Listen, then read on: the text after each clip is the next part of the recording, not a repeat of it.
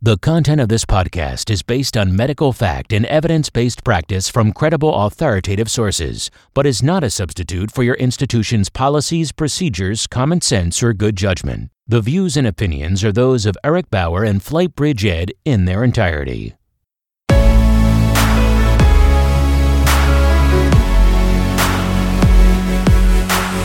This is the Flightbridge Ed Podcast. Critical care and emergency medicine education for nurses and paramedics. Now, here's your host, Eric Bauer. Hey everybody, Eric back with you. Today we're going to do a podcast on mechanical ventilation. We're going to look at part 2 of our Ventilation Rewind series. Got a lot of great emails and feedback on the first part, and I think it was really cool that we were able to kind of reflect back to our first podcast, I guess it would be 4 years now, and kind of recap what we've learned and kind of highlight new concepts, new things. So that was very, very exciting. On our first part, we ended off with our trigger or sensitivity, and we talked about that. And so we'll kind of continue on and we'll look at IDE ratio. IDE ratio is something that we often forget, or I should say when I teach mechanical ventilation, this is something that newer clinicians to mechanical ventilations often forget, or they don't understand how to access this. So our whole ability to have proper gas exchange is regulated truly by the ventilator in regards to our I time. And our I time is all about allowing the perfect amount of time for inspiration, and then whatever's left over during that respiratory cycle is our exhalation time. So we have to kind of consider that we only have so much time based on our respiratory rate. So the first pearl is, remember, you always set your respiratory rate on your ventilator first, because that is going to directly affect your IDE ratio or your I time. For example, if you have a 10 breath per minute rate, if you divide 10 into 60 seconds, that's a 6-second respiratory cycle. So we only have a certain amount of time in that 6 seconds to deliver a breath, if let's say we're in volume, and then exhale. So our inspiratory time and our expiratory time have to take place in that 6 seconds. If we change our rate, that ratio changes. And that ratio changes based again on our I time. And that is again then reflected on our overall IDE ratio, and whatever's left over is our exhalation time. So a standard adult, we need a 1 to 2 IDE ratio. And in a 1 to 2 IDE ratio, if we use the example of we have 10 breaths per minute, that 10 breaths per minute, if we divide that into 60 seconds, that's 6 seconds of our respiratory cycle. We have a 1 to 2 IDE ratio. That means we have a 2-second inspiratory phase and a 4-second expiratory phase. So based on that kind of concept, if we changed our respiratory rate, and I would have to get a calculator out, your I time, if you lengthen your I time, you would shorten your exhalation time. If you shorten your I time, you would lengthen your expiratory phase or your E time. So what types of patients do we lengthen our I time? What types of patients do we lengthen our E time? Well, think about our I time. And for purposes of this, we're not going to kind of dissect I time as it relates to volume delivery or pressure delivery. We're just going to kind of lump it all up into one big kind of category, and we're just going to discuss inspiratory time versus expiratory time. And we can hit on those differences in a later podcast. So our inspiratory time, think about that as recruiting alveoli. If we deliver an inspiratory time that's longer, we're recruiting alveoli longer. And so we would lengthen our inspiratory time in patients that may have a hypoxic issue. Now we know that there are modes of ventilation like APRV, airway pressure release ventilation. We will discuss that in a later podcast, that actually focus on lengthening that inspiratory time, giving a very, very minimal expiratory time, but then allowing the patient to breathe over the ventilator. If we're not using a mode of ventilation and we're just strictly using I time to affect oxygenation, all we're doing is we're lengthening that I time, and we can lengthen I time based on the respiratory rate to 3-4 seconds for just standard example. And then we would have a very minimal expiratory time. And that's a maneuver that is not as common. I've honestly never had to inverse my ID ratio, and that's what that's called. I've always been able to handle patients with ARDS with higher amounts of PEEP. You may work in an area that sees a lot of ARDS patients, a lot of ICU patients. My friend Sam from the ECHO conference, he sees a lot of highly, highly acute patients where he's utilizing actually APRV on a lot of patients that he sees. But he works in a different type of system where they do a lot of interfacility transports in a very high volume, high acuity setting. If you're in a community-based program, or if you're on the ground side doing critical care, you may not even have a ventilator that has the APRV capability. So utilizing an inverse ID ratio may be something you see.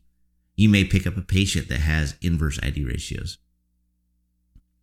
So if you do decide to inverse your ID ratio, make sure you understand the concept. Make sure you understand what you're doing. You're lengthening that inspiratory time out, and you're essentially, again, only have so much time based on that respiratory rate. If you have a respiratory rate of 10, again, that's a 6-second respiratory cycle, and 3 of those seconds or 4 of those seconds are inhalation, your exhalation is very, very minimal. And if you kind of consider the concept of APRV, where your inspiratory phase is 3 or 4 seconds and your expiratory phase is a half second, your exhalation or your CO2 regulation is greatly reduced. And so you're sacrificing ventilation per se for proper oxygenation, for optimizing oxygenation. These patients are about to die. This is a last-ditch effort. In contrast, in the most common usage of ID ratio is to not increase the inspiratory time, but actually decrease the inspiratory time and give a patient a longer exhalation phase. So again, that same patient, if we have a patient that has a rate of 10 breaths per minute and we shorten the inspiratory phase, that gives our patient a longer expiratory phase. So this is a common practice. We know that when we place a patient on the ventilator, that exhalation phase is greatly reduced, and our patients, just based on mechanical ventilation, have a more difficult time in decreasing the amount of CO2 built up. They have a harder time in the expiratory phase.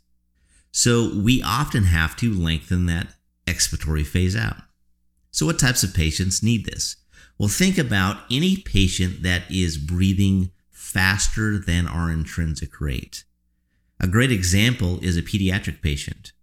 And we know as pediatrics get older, their respiratory rate decreases. But these patients intrinsically breathe 20 to 24 times a minute when they're younger. And so just based on that, their ID ratio needs to be a minimum of 1 to 3. So what about other types of patients? What about our adult patients? Well, we know that gases diffuse, or their solubility in a liquid is greatly different based on the gas. And we know that nitrogen is a very dense gas. It doesn't diffuse very easy. We know oxygen is, it's soluble in a liquid, but we know CO2 is very soluble in a liquid. So we normally don't have a diffusion issue with CO2. We just have an inability of blowing it off based on mechanical ventilation or a disease process. And so that disease process may be an obstructed patient where you have narrowing of those airways. We have those diseased airways. We have atelectasis. We have atelectasis trauma. And so whether this is asthma, whether this is COPD or emphysema, or all those disease processes kind of grouped together and we call them an obstructed patient, these patients need a longer exhalation phase. And so a standard starting ID ratio is a 1:4. And you can lengthen that out based on what you're seeing with your patient and how they're responding. We also have to remember, though, that our end-tidal CO2, there's a few rules we have to remember. And those rules are your end-tidal CO2 will never be higher than your actual PCO2. So a PCO2 on a blood gas may be 60, but your end-tidal will never be higher than that. Your end-tidal will have to be 59 or less. So we have to be able to use our end-tidal. We don't have iStat machines like some programs. I would say the majority of our industry does not carry iStat machines to where we can actually get blood gases on the fly. If you're afforded that luxury, then that's awesome. I wish I was able to, utilize that type of technology in transport in my practice, when I was flying full time. But we have to remember that a lot of times our obstructed patients live at a higher CO2 range. And so I guess the lesson here is don't focus on that number. Don't try to get that number down to that 35 and 45 range. Remember that we want to slowly bring that down. And they may live at a 50, 55 range on their PCO2. That's very normal for a lot of these obstructed patients. So the lesson with ID ratio is this, is remember to utilize this. Remember, always set your respiratory rate first, then move to your I time. Most ventilators, when you push your I time button on the screen that shows your different parameters, your ID ratio will pop up. If you're using the Ravel or you're using the LTV 1200, if it doesn't pop up, another word will pop up, and that's called VCalc. And if you simply push your I time, and if VCalc pops up, push your select button up near that screen, and it will switch over to ID ratio. So you can see actually what your ID ratio is. For me, I need to actually see that. I want to see what my ID ratio is. You can also see this when you push your respiratory rate. So if you're listening to this podcast, you haven't noticed that, go and turn your ventilator on and push respiratory rate, and you'll see it pop up, and it'll probably say iCalc. Because again, your respiratory rate directly affects your ID ratio. We only have so much time to deliver our breath and then exhale.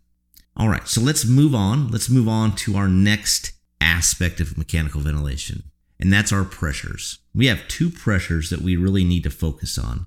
And those two pressures are very, very important. The first pressure we need to talk about is our peak inspiratory pressure.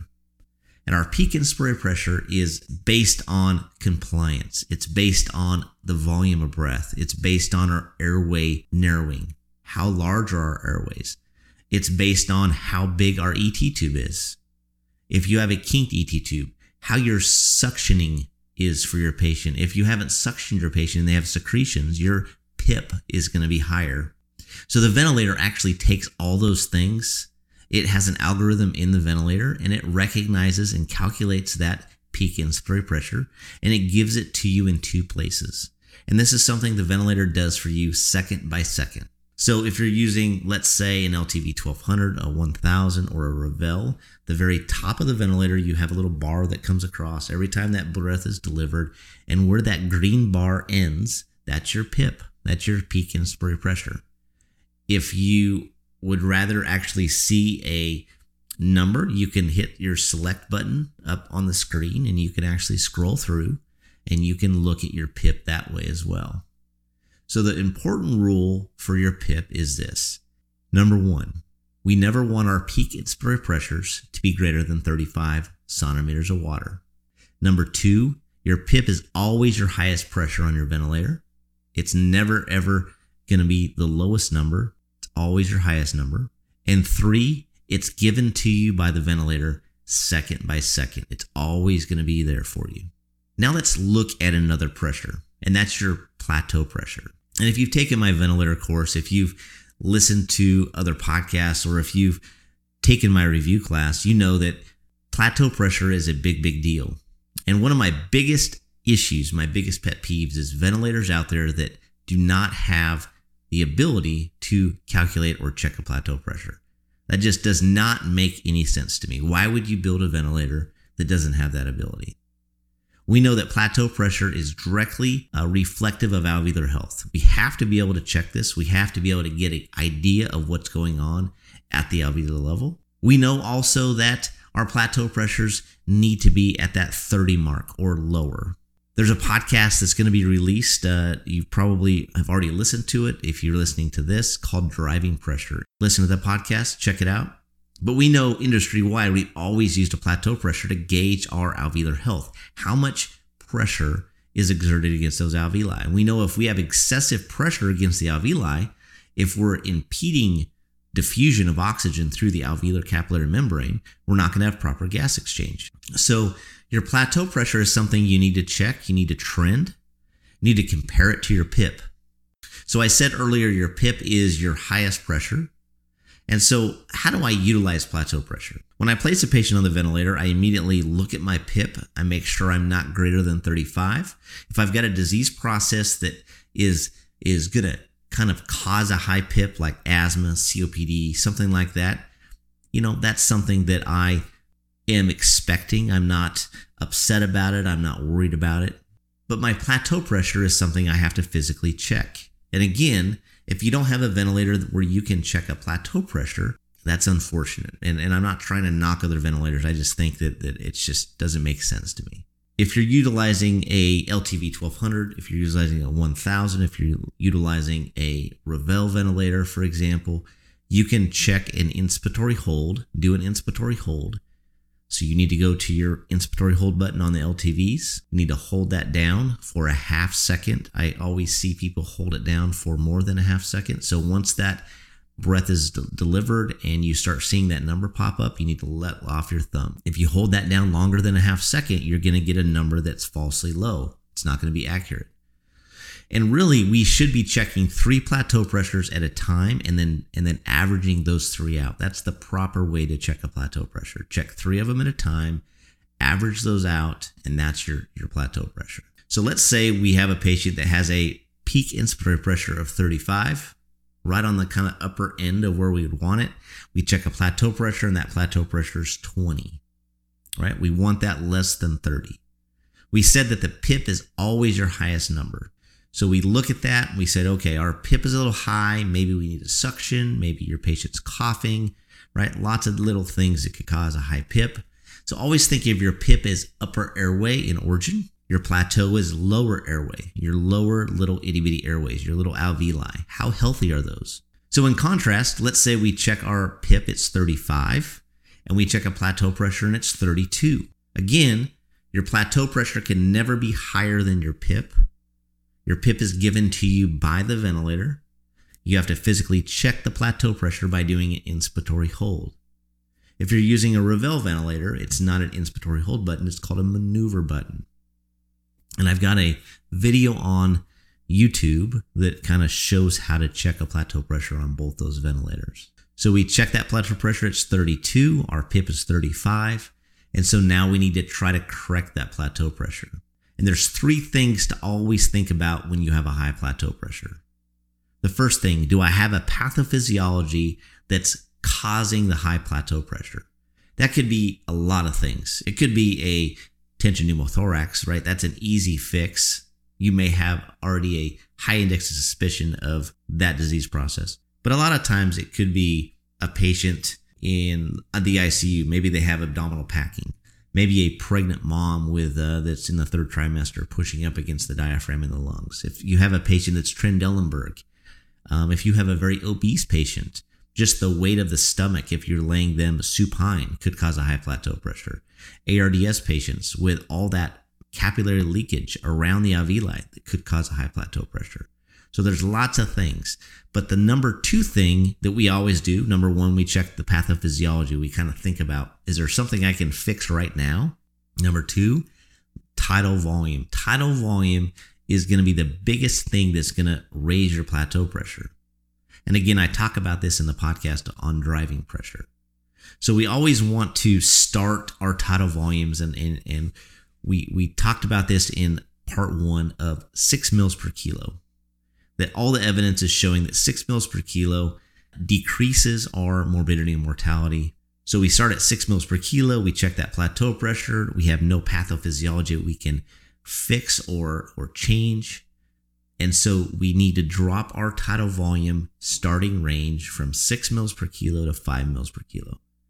Once we do that, we will let that kind of work for a couple minutes. We recheck our plateau pressure. And if our plateau pressure is less than 30, we stop there. If it's not less than 30, we continue down to 4 mils per kilo. At that 4 mils per kilo mark, we stop. And so we recheck that plateau pressure at 4 mils per kilo. If we're still above 30, then that's an indication now we have a compliance issue.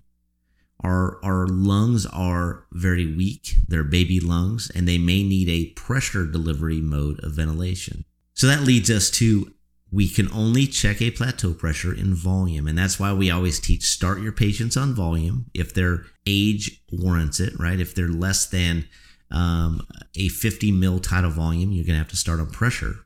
But most patients, right, start in volume, check your plateau pressure, go through those steps.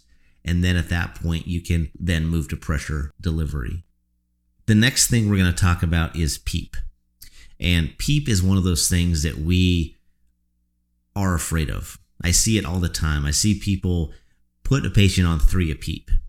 Your ventilators, most ventilators have the ability to actually check an expiratory hold and tell you how much auto PEEP or intrinsic PEEP they have. And most patients fall between 3 and 5 centimeters of water. So 5 a PEEP is a very good starting point. There's really not a lot of incidents where starting lower than that, right? Maybe an obstructed lung patient, but really that's the only time. We have to think about the patients that we transport. These patients are highly sick, and if you're going to have to go up on your PEEP, PEEP is going to be the quickest way to improve oxygenation on your patient, right? Obviously, there's 2 different parameters that we utilize to affect oxygenation. And number 1 is our FiO2. We want to raise that FiO2 up. And number 2 is our PEEP. There's something called the PEEP FiO2 slide. I'll put that in the show notes. It's a chart that the ARGNet group came up with where it just utilizes the lowest amount of FiO2 and uses higher amounts of PEEP to optimize oxygenation. But we have to remember we have other ways of augmenting our patient's blood pressure. And there's lots of studies out there that have shown that high PEEPs, I mean, there's 20, 30 a PEEP, does not significantly increase interthoracic pressure. You may have some, but we have to think about, can we augment that blood pressure while we improve oxygenation? So use PEEP. Don't go excessive. You know, in 15 years of flying, I've only had 2 or 3 patients above 20 a PEEP, and one was at 20 and 2 of them were at 25, and the rest of them have never been above 10. So it's not that you have to be aggressive with PEEP, right? A little PEEP actually goes a long way. So utilize PEEP, 5 a PEEP minimum. Don't be afraid to go to 10 a PEEP. You're not going to hurt your patients. You're not going to have a big increase in ICP. You know, I hear that all the time. Utilize your PEEP, and you'll be amazed at how you open up those airways. We talk about a gas law in our review classes called Henry's Law. And Henry's Law is a gas law that completely relates to how we deliver oxygen, right? The solubility of the gas in a solution. And that solubility of gas in a solution is directly related to or proportional to the pressure exerted against that gas. And so I teach this in a concept of a 3-step approach. Number 1, we add more gas to the solution, right? We add more oxygen, so we increase FiO2. Number 2, we add surface area to our alveoli. We do that by adding PEEP. And number 3, we add pressure. And by adding pressure, we're simply either using a BVM with a PEEP valve, or we're using the ventilator with PEEP, right? And so if we throw more gas at the solution and then we add more surface area to the alveoli till we have more surface area for gas exchange, and then we add pressure and we push those little molecules, those little O2 molecules through the solution, you're going to have better oxygenation. So that is how we utilize FiO2 and PEEP to optimize our oxygenation in our patients. All right, so that's all I have for part 2. If you're going to AMTC, come check us out. We will be at AMTC. We have booth 835, so please come check us out. Myself and Michael Kest will be there. I'm really excited to be able to meet everybody at AMTC in Charlotte. So we're, 3 or 4 weeks away from that. Very excited. And as always, if you have any questions, you have any comments, you have any ideas for podcasts, or you just want to share your testimony, please email me at eric.bauer@flightbridgeed.com, and I will email you back. And until next time, I will talk to you soon. This has been a production of the Flight Bridge Ed Podcast, leading the way in pre-hospital critical care and emergency medicine education. For more, visit flightbridgeed.com.